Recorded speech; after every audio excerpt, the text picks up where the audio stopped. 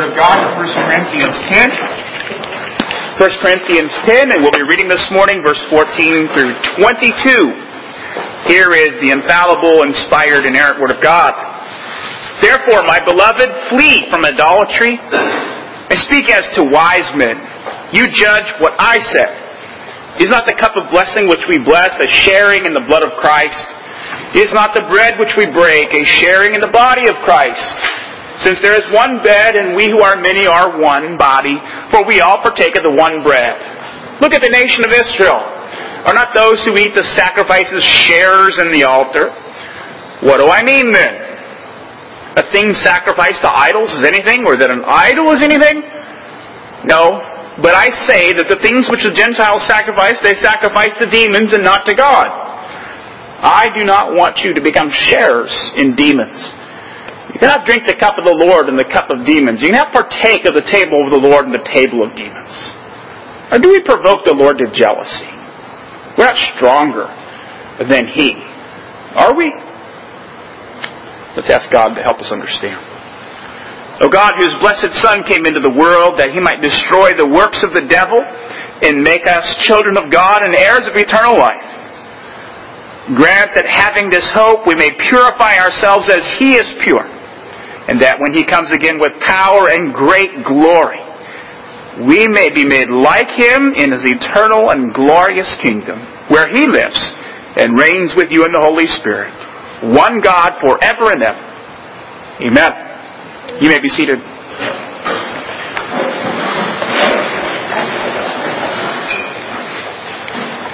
Without in any way intending to dishonor or trivialize or agitate the suffering and grieving of many of those families who lost loved ones in the terrible massacre that took place last Thursday at Fort Hood U.S. Army Base, there was some news that came out of that horrific event that caught my attention and which illustrates the urgency of the command that you see here in verse 14 when the Apostle Paul commands the Corinthians and the church to flee from idolatry. And the story was of a young man who was pinned down somewhere very near the spraying of bullets by Hassan. Apparently he had a safe place to stay away from the harm of the bullets, but he decided that rather than stay in a safe position, that he would get up and go warn others who were close by so that they would not be killed by the spray of bullets. And so he got up from his safe location and began to run. As he began to run, he began to shout and to warn people and to draw them away from the place of danger. Well, as he was running, and as he was shouting, and as he was warning, and as bullets were flying past him as he departed from the scene, he didn't notice the fact that one actually struck him in the back as he was running away from the scene. And it wasn't until he'd gotten to a place of safety that he finally discovered that he was bleeding from a gunshot wound. But you see, the reason why he wasn't able to perceive that shot that he had taken the bullet was because he was so focused on the flight from the danger. He was using all of his energy and all of his mental focus to run to avoid danger and to deliver others from position of danger. That's the sense of this word flee here. It's to flee with all of your might, as rapidly as you can, with all of the concentration and the focus and the energy that you can possibly muster. The Apostle Paul uses a particular word to underscore the sense of urgency due to the situation of danger. Flee from idolatry. And Paul warns here this Corinthian church that their dabbling in idolatry is spiritually dangerous. And he gives a couple of reasons here in this passage. First of all, because dabbling in idolatry and its worship leads to communion with demons. And secondly, it provokes God's jealousy. Those are the two main points that we're going to examine this morning as we unfold the Apostle Paul's thought here. Before we do that, however, we want to take a moment to get caught up on the context. It won't take too long because we've gone over this ground so frequently in the recent past, but we do need to sort of piece together a few things here, and we know that what Paul says here in verses 14 through 22 is connected with the preceding thought because of that word therefore at the beginning of verse 14. And so remember the broad context here the Apostle Paul is dealing with begins back in chapter 8 where the Apostle Paul warns them about eating meat sacrificed to idols within the idol's temple. See, the Corinthians had posed the question to him. They were asking if it was okay. If it was okay for them to go to the temple. Not because they were worshiping idols, but simply because it was a cultural event. Perhaps it was a family occasion. It was something that they were used to. And so they posed the question, isn't it okay if we go? Because after all, everybody knows that idols are nothing. Well, the Apostle Paul agreed with them. Yes, it's true the idols are nothing because there's only one God. So there can't be such thing as idols. But there in chapter 8, Paul's immediate response to this was, if you go, however, there is danger for some. There's spiritual danger for some because if they see you partaking of meat sacrificed to idols and they have grown up in a tradition of idolatry and then they partake of the idols, it may just happen that their conscience will be violated and they just might begin to feel like by eating and by drinking in the idol's temple that they are actually engaging in idolatry. And so the Apostle Paul says, because of that possibility, you don't need to be there eating. Well, Paul brings up a number of illustrations from his own life, and then in chapter 10 he brings in a whole series of illustrations from the history of Israel to warn these Corinthians to stay away from the idolatrous temples. Chapter 10 here, he takes a number of select stories from the early history of Israel to serve as a warning. He talks about how they craved evil things. And the people that craved evil things, and this is very important for us to understand, the people who craved the evil things were the covenant people. They were the people who had been delivered from Egypt. They were the people who had seen and gone through and experienced the crossing of the Red Sea. They were the people who had witnessed the theophany, God coming down upon Mount Sinai and causing it to quake and to tremble as He delivered the law to Israel. They had heard the terrible sound of His voice. There were the people who were circumcised. There were the people who had taken the Passover. There were people who had seen God's miracles. There were the people who had been sustained by God's grace, feeding upon the manna in the wilderness day by day. You see, they were God's people. They were covenant people. And yet, Paul says, those people craved evil things. They craved other things than manna. They rebelled against God's leadership. They engaged in idolatrous worship. Those are the craving of the evil things. And what the Apostle Paul said is, the result of that is they provoked God to jealousy and their bodies were scattered across the wilderness. Now, the whole point of bringing that up is to say, wake up, people of God, because as it happened to them, because they were resistant to the Word of God, so it can happen to you if you reject God's commands and you continue to willfully and stubbornly go against the teaching to stay away from idols' temples and to eat and to drink in idols' precincts, even if you never intended to engage in idolatry at all. Now, this is a very important issue, and this is just one more part of context that we need to understand these words here. And we probably already covered this, and it's probably something you're well aware of.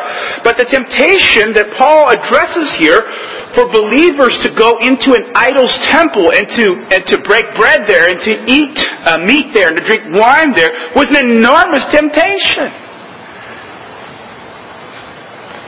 It's probably hard for us to understand how prevalent idolatry was and just how common it was and just what a typical cultural event it was for a person to go to the idol and have dinner, the idol's temple and have dinner.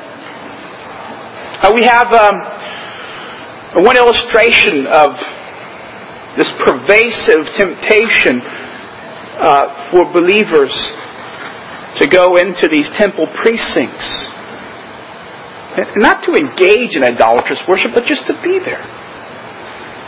as a way to reinforce community. Revelation chapter 2, Jesus calls out the church of Thyatira, saying, you tolerate the woman Jezebel, who calls herself a prophetess, and she teaches and leads my servants astray, so they commit acts of immorality, and they eat things sacrificed to idols. You see, Jesus calls out the church of Thyatira because they tolerate Jezebel. Most likely Jezebel is not a woman. Most likely Jezebel stands for and represents a certain segment of the teachers in the church of Thyatira who are saying it's okay for you to go down to the temple and to eat the meat sacrificed to idols and to engage in the rituals and the ceremonies of the idol, as long as you do it with your fingers crossed. As long as you go down there just to keep your job, which they had to do because Thyatira was a trade town and the entire economy was suspended upon being a part of the trade guilds, whether it was wool or whether it was linen or whether it was pottery or whether it was leather or whatever. The whole entire town's economy was based upon having a trade and selling your products to others outside of Thyatira. In order to be a part of that, you had to be a part of a trade guild, and every trade guild had an idol which they worshipped, which was the inspiration and the motivation and the provider for their particular specific skills. And so it was required of people to go to the idol's temple and to worship and to be a part of the ceremonies. And so if you didn't do that, you'd lose your job. And if you didn't do it, you probably lost your family. If you didn't do that, you probably lost your home. If you didn't do it, you were probably considered outside the social sphere of the people in town. Everybody was doing it. You had to do it. And so the sensible people in the church of Thyatira, the sensible teachers said, hey, you know what? Just go down there, engage in all this idolatry with your fingers crossed. You know an idol's not real. You're not intending any worship to this idol. See, it was a very sensible compromise. Keep your job, keep your friendships, keep the money coming in, but just cross your fingers. You don't really mean what you're doing. But what Jesus says there is virtually the same thing that the Apostle Paul says to the Corinthians. Jesus said, I'm going to come to you in judgment if you continue to tolerate this. You see, this is the issue here in 1 Corinthians 10. It was the issue that played out across the Mediterranean world at this time. It was a perennial problem that the church faced. How do we interact with our culture, which is so idolatrous and so anti-Christian and anti-God, has its own idols? How do we interact with them? Without sinning, maintaining our relationships, our social standing, was a very difficult issue. And so you can see why the Corinthians put this question to Paul, because what they're saying is, we're not intending any idolatrous worship here. We're not intending to forsake the Lord. We're just trying to be reasonable. Well, Paul took quite a long time to really answer it. Because remember, we said it starts back in chapter 8. And now when you get to verse 14 of chapter 10, you finally get Paul's first answer. This is Paul's ironclad answer. He said, flee idolatry, because participating in the idolatrous ceremonies in the temple makes you a partaker of demons. Let's look at how he sets that up. He sets it up as an argument by analogy. Verse 15, he appeals to them mentally.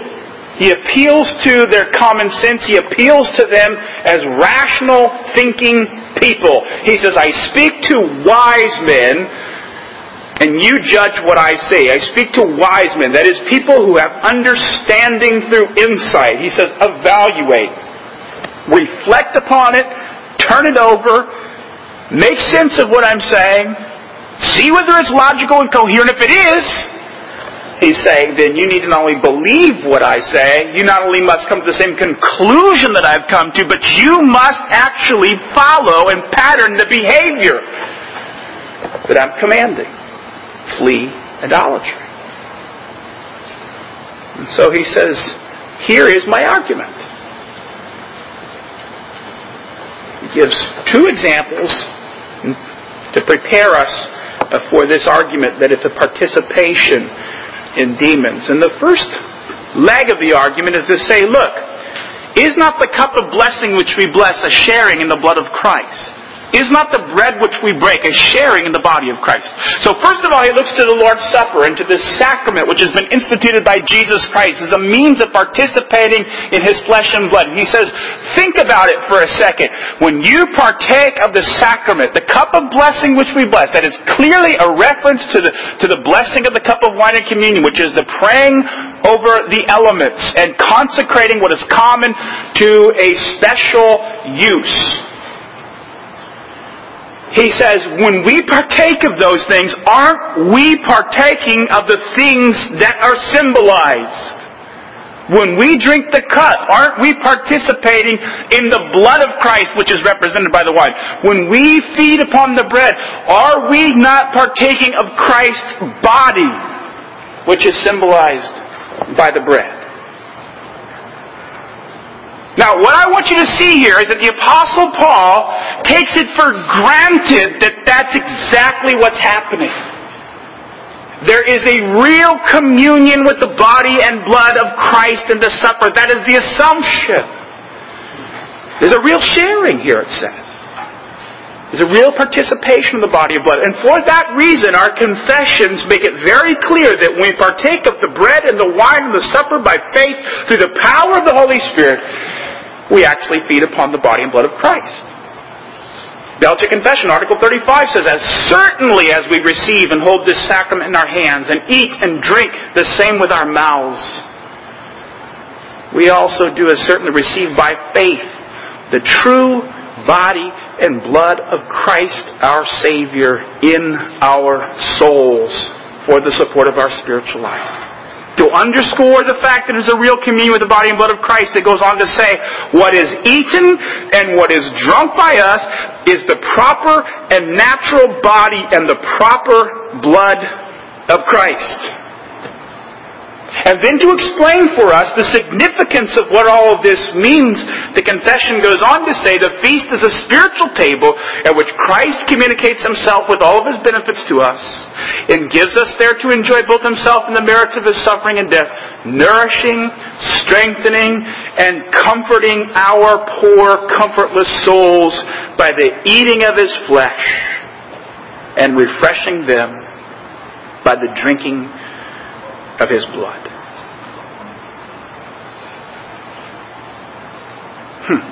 It's pretty plain that there is a real communion with the body and the blood of Christ.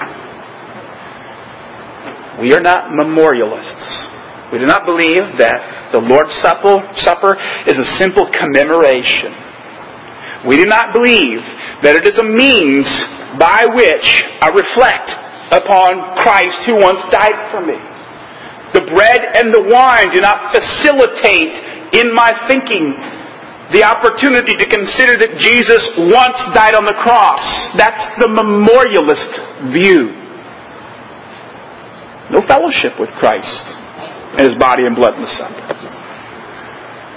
But you know, if that's what Paul thought of the sacraments, he could not make the argument that he is making here. He is saying, if you take the bread and the wine, if you participate in the visible external sacraments of the church, you actually participate in the things which they represent. If that is not true, Paul has no rational argument here. So that's the first leg of the argument. The second leg of the argument is found in verse 17. He says, look at the nation of Israel. Are not those who eat the sacrifices sharers in the altar? In other words, he's thinking about what happened when many sacrifices were offered in the temple precincts, in Israel's temple precincts. How that some of the sacrifice was cut up and put on the altar and was consumed by fire. The remaining portion was distributed among the priest and the worshiper. Now what Paul says is, if you partake, or if the Israelites partake of some of that meat which was not consumed by the fire upon the altar, they are participating in the actual sacrifice, which the other portion of the meat was offered for as a sacrifice to God. They participate in the altar, they participate in the sacrifice, they participate in all that meant. There was a real participation in the altar. That's what Paul is saying. Not a memorialist interpretation. They didn't use that as a means to facilitate their thinking upon a sacrifice. It was not a mere commemoration. It was not a personal testimony of their faith that these sacrifices symbolically represented Christ who was to come. No, Paul doesn't say any of that. He says they are partakers in the altar. There's a real communion. Now, what does all this mean for his argument? The punchline comes in verse 20, but before we get to it, we notice what he says in verse 19. He says, what do I mean then? A thing sacrificed to idols is anything, or an idol is anything? You see, what Paul has done is he has stopped, as he often does, and he steps outside of the argument to say, I wonder what the average person who's hearing me is thinking. I've just said that partaking of the bread and wine means they're partaking of Christ.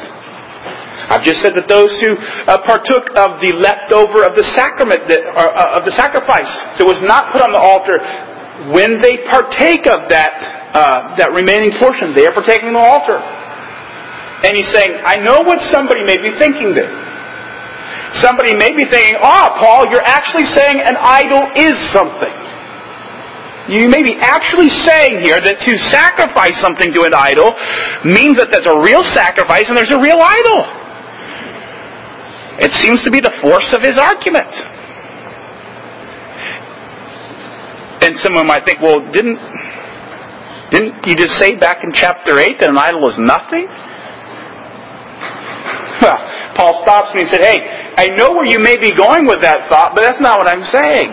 I'm not trying to suggest now that the sacrifice is really sacrificed to an idol, and I'm not suggesting that there's a real idol. He says it's far worse than that. Look at verse 20. He says, I say the things which the Gentiles sacrifice, they sacrifice to demons and not to God. You see, the point of what the Apostle Paul is saying is that here is what they unwittingly do. Here is what they even unintentionally do.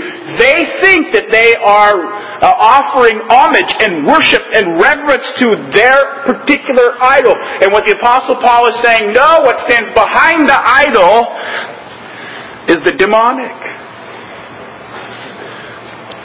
And when they offer the sacrifice and they participate in the sacrifice to the idol, in the idol's temple, he says, they partake of demons. They're not partaking of an idol, because an idol is nothing. He says, here is what's behind the idol, the demonic. And there is a real participation in the demons.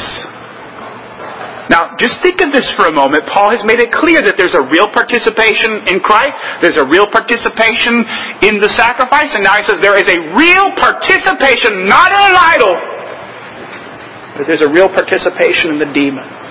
That is, that those who sacrifice to those idols, demons, actually now come under the influence of the demonic. They are shaped in the image of the demonic. They are allied to the purpose of the demonic, and they're dishonoring God. So that's what it is to go sit in the temple and to partake of the sacrifices that are offered to the idols, even if you didn't mean it. Even if you're sitting there the whole time saying, as you carve up your steak, I don't believe in idols.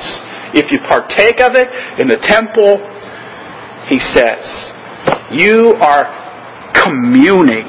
You are really participating in the demonic. Now, not a memorial. It's not a memorial participation in the demonic. It's not a testimony of their commitment to the demonic. No.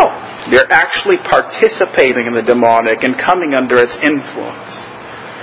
Now, you see, this is Paul's first answer to the whole problem. He says, and I don't want you to become sharers in demons. So, plug all of this back into the question that is asked in the beginning of chapter 8. Can we, just with our fingers crossed, and for the sake of maintaining community relations with our family and our friends and keeping our social sphere all together now that we've come to Jesus, can't we just go down there and be sensible and accommodate them by sitting in the idol's temple and having a steak with them? And Paul's answer is, if you do, you are participating in demons. Just as if you partake of the bread and the wine of the supper, you actually participate in the body and blood of Christ. You see here why the Apostle Paul says, flee idolatry? It's not just that you may have a temptation to dishonor God by worshiping an idol. It's not just that you might remember your former life of idolatry. But you really come under the influence of not idolatry, but the demonic. And so he says, flee. Now there's several applications I want to develop off of this particular argument that the Apostle Paul makes. And the first one is this, is that embedded within this argument here, as it finally reaches its climax in verse 20, we need to be aware of the real danger of the demonic for the Christian. The specific admonition to flee idolatry because of its real associations with the demonic also stands as a general admonition to flee from the demonic. Not just idols. The idols were a part of what facilitated the participation of the demonic. He's saying flee from the demonic as well as from the idols. And you see, the life of the Christian is not so compartmentalized that the demonic cannot begin to influence and to tempt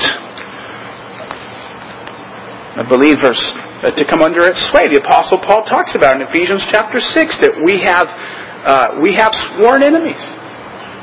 He says we have to stand strong against rulers and powers and forces of darkness, against the spiritual forces of wickedness in high places and the schemes of Satan. He says there is a real opponent that is out there trying to draw you under its influence, to distort and twist your affections and your desires, and to lead you away from devotion to Jesus Christ. Now, we think in our sanitized 21st century where we instant message, we have microwaves and TVs, that this whole idea of the demonic is just sort of an interesting metaphor. Nothing real there. Just a way of talking about the dark side of the human spirit. But the Bible doesn't speak of it that way. In fact, the Bible actually presents the very real danger and the very real possibility of the believer coming under the influence of the demonic. The book of Revelation really speaks about this at great length. Basically arguing that what Satan is doing throughout this age is unleashing a tidal wave of demonic influence into this age in the attempt of drowning out believers. He uses false religion, he uses false wisdom, he uses the false church, and he uses the state. And what he is constantly attempting to do is to drown and to suffocate and to draw under the influence of the demonic believers by means of all of these things. False religion, false worship, false churches, false doctrine, false philosophy. In all of those things, the book of Revelation is teaching us that we are dealing with the satanic and the demonic and that it's dangerous. Paul believes in the demonic, not as in terms of his salvation, but he believes it's there. And he believes it is dangerous. And he believes that Christians ought to have nothing to do with it. They must be very careful and wise and discerning about its influence and its destructiveness. And they must be ready to soberly fight against it. So the first thing that I would take away from this is that we better be aware of the very real danger of the demonic that is still there confronting and challenging the Christian. We must flee from it. Extremely careful to avoid any participation in it. And secondly, we must also avoid all idolatry. You see, the command here to flee from idolatry is to flee all kinds of idolatry, not just one kind of idolatry. All idolatry. The Bible speaks of different kinds of idolatry. It talks about the idolatry of false worship of the true God. That's the second commandment. The false worship of the true God. In other words, worshiping God, the true God, in ways that He has not commanded is called idolatry by the Scriptures. Worshiping the true God in ways that He has not commanded is called idolatry by the Scriptures. And it is condemned and it is forbidden to the church. In other words, the only way we are permitted to worship the true God is in the way which He commands in His Word. If we worship any other way than that, it's idolatry. It's condemned. And worse yet, it's a participation in the demonic.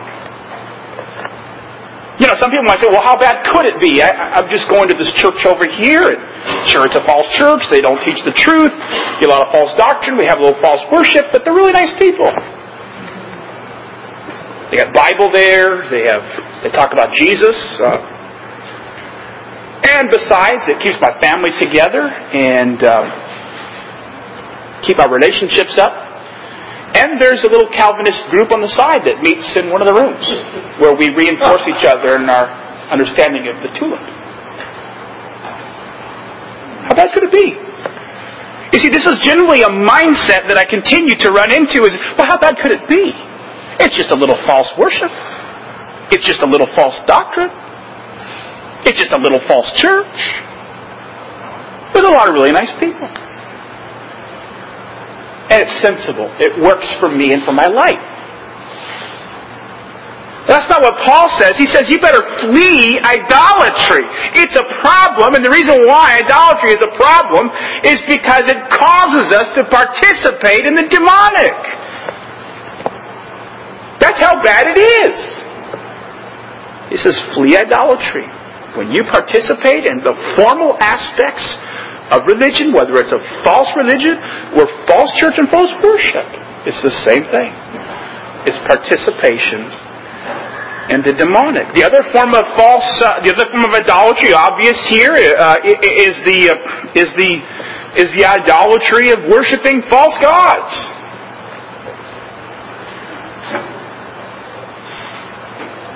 Now, the Bible talks about that in different ways.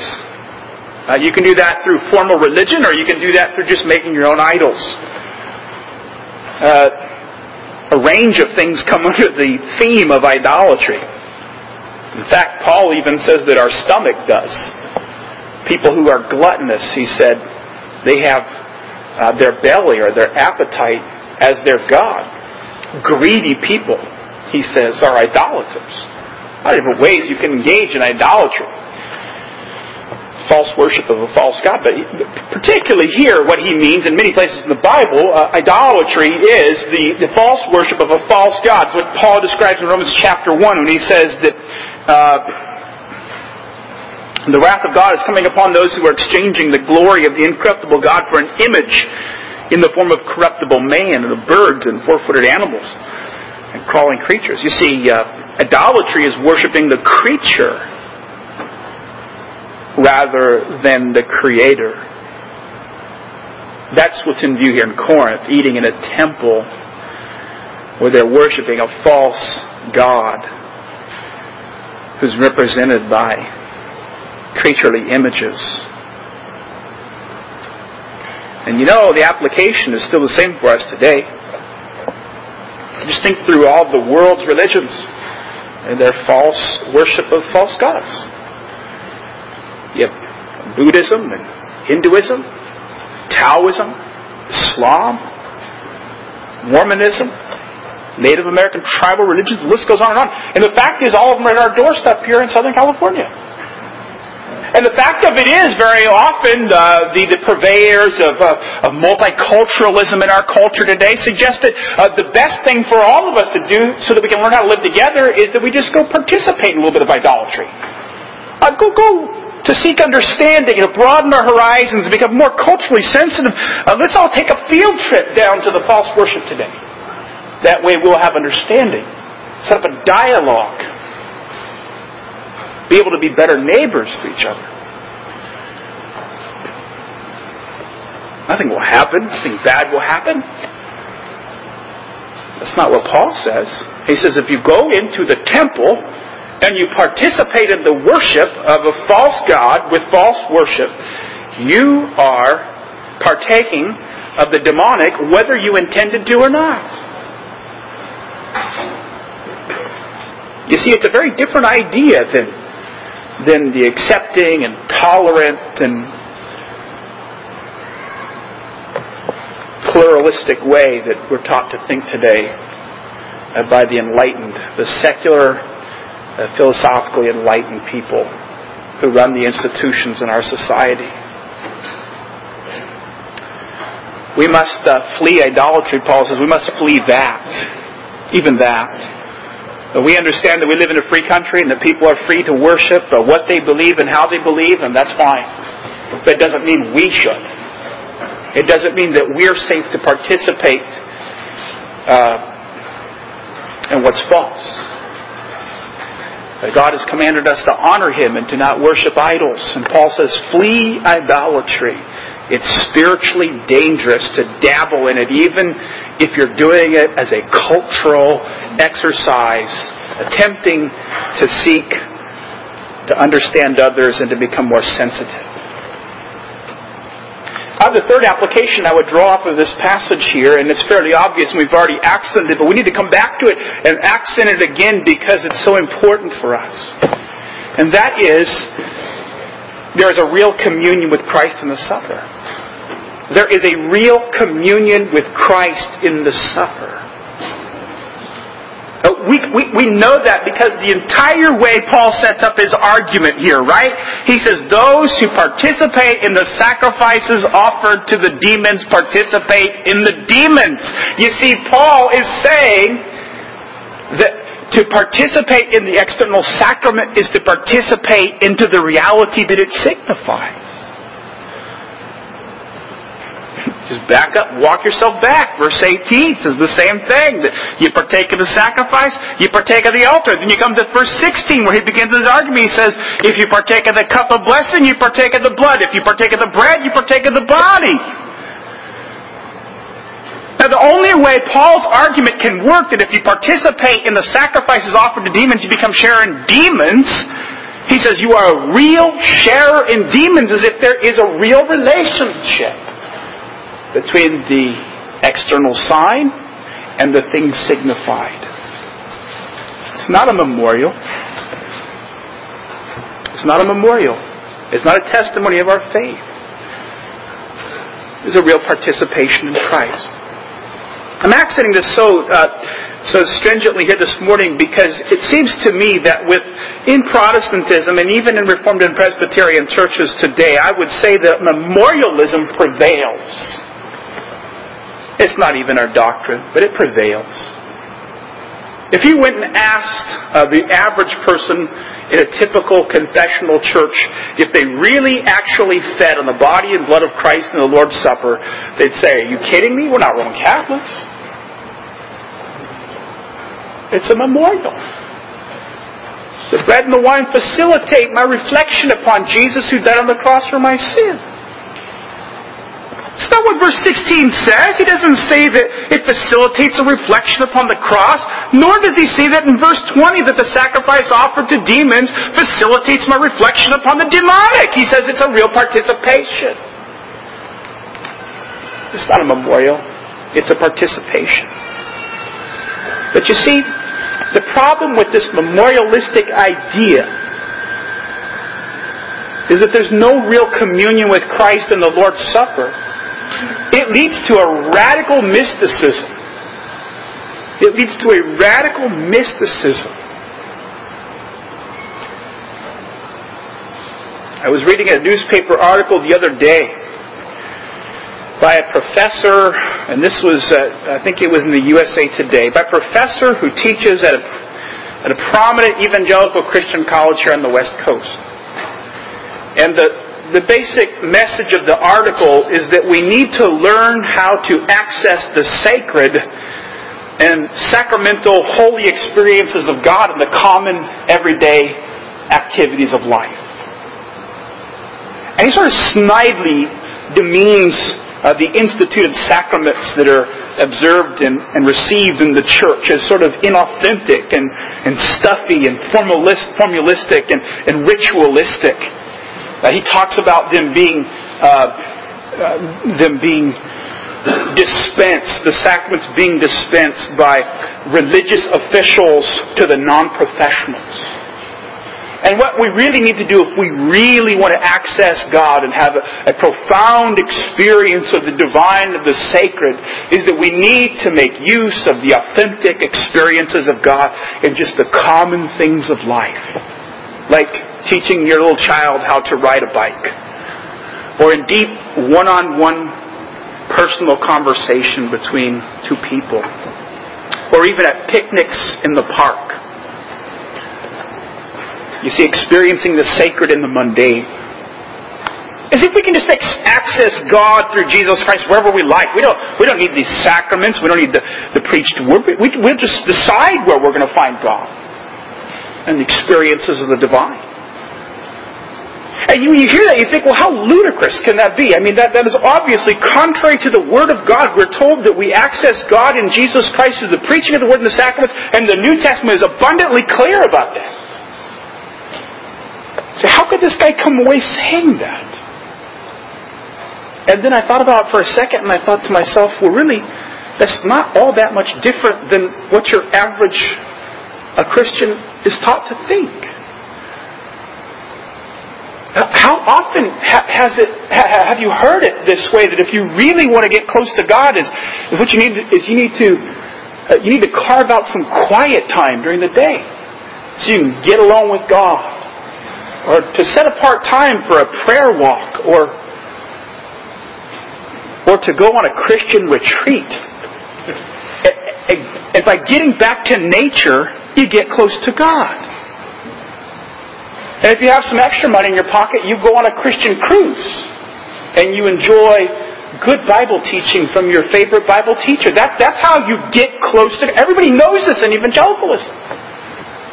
I mean, this guy's really not teaching anything different than is already there in principle. And yet what we need to understand here is that the Word of God tells us very specifically how it is that we access Christ and His grace. It's in the Word and in the sacraments. You see, the blessing for us here this morning, people of God, is that we don't have to walk out of here today to go search for divine experiences. You have it right here. The blessing of the truth is this morning as you come forward and you receive the bread and the wine, you're receiving Christ. You don't have to go search for Him in some mystical experience outside of here this morning. You don't have to go find Jesus. The joy of the Christian gospel is that Jesus finds you. And He comes down to you right where you are, and He preaches the gospel to you, and He offers Himself in the Word and the sacraments. And He does that for your blessing and for your benefit.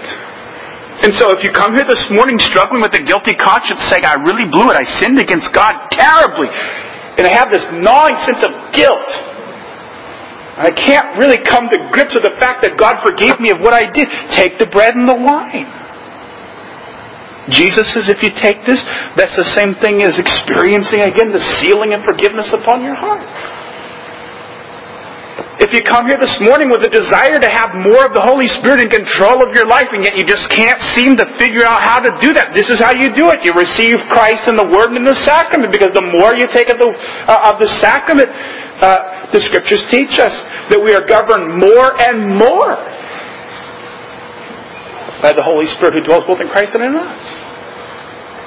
You see, people of God, if you feel like you come here this morning empty, and you feel like your faith is running low and weak,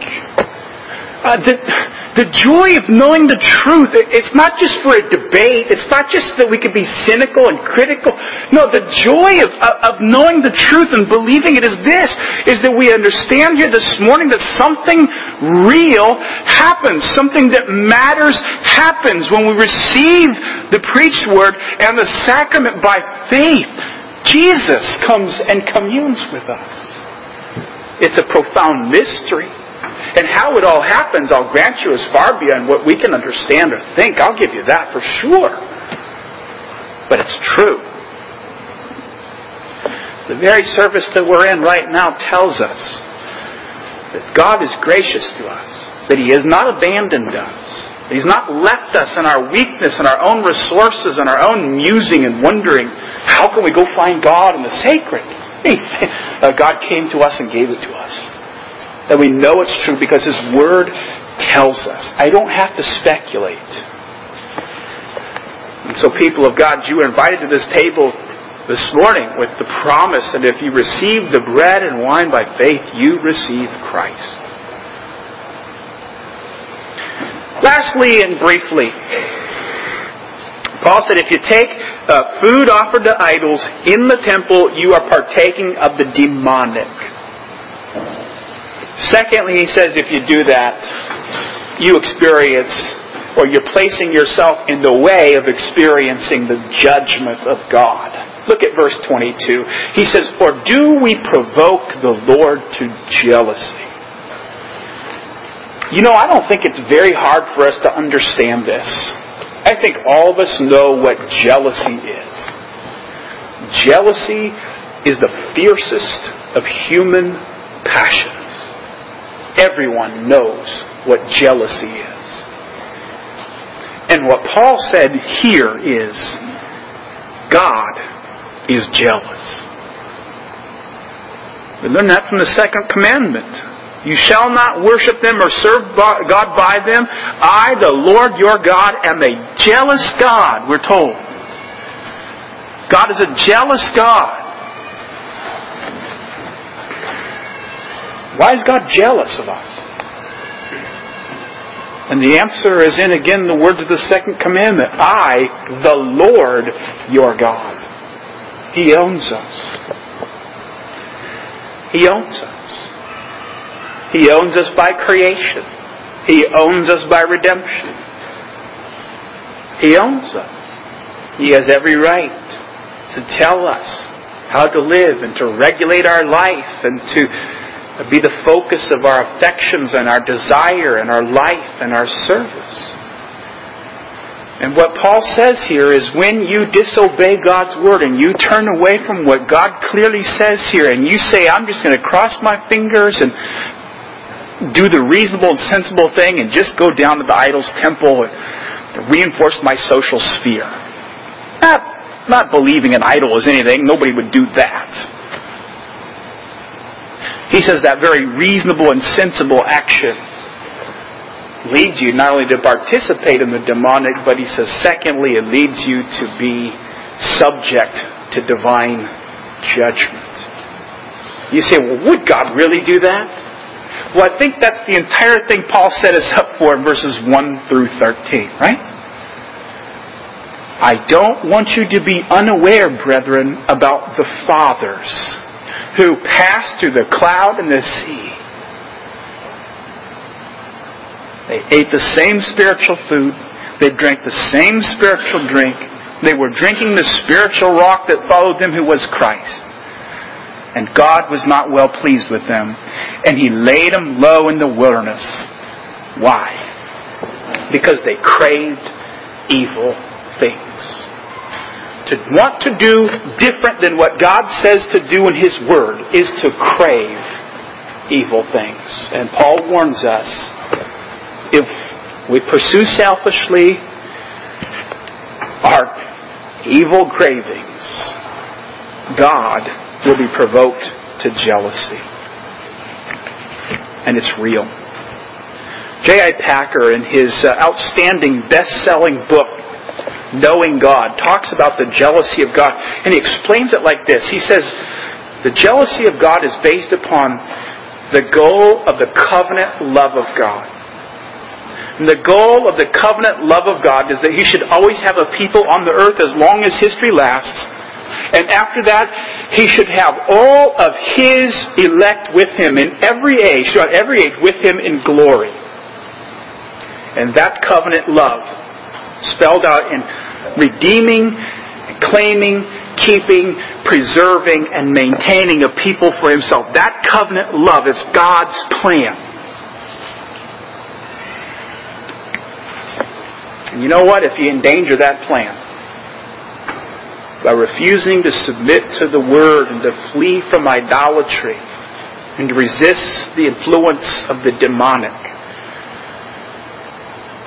what Paul says here is that God will exercise the full power of His wrath to protect His plan.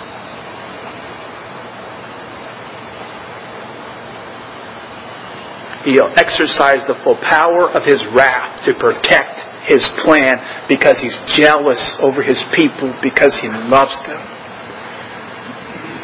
People of God, this is a profound warning that Paul ends with here.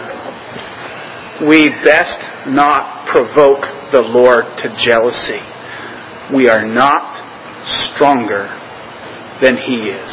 He will use every ounce of His power to enforce His will and to secure His plan. And so I leave us this morning as we conclude our message contemplating the jealous fury of divine wrath. And I do believe that Paul very intentionally concludes his response there to this particular issue. And he's going to unfold some more now. What's the opposite side of this in the following verses? But he pretty much concludes the most powerful part of his argument. And he concludes it by leaving us all contemplating the jealousy of divine wrath, so that we'll do this. We'll do the very thing that he commands us to in verse 14. Flee from idolatry.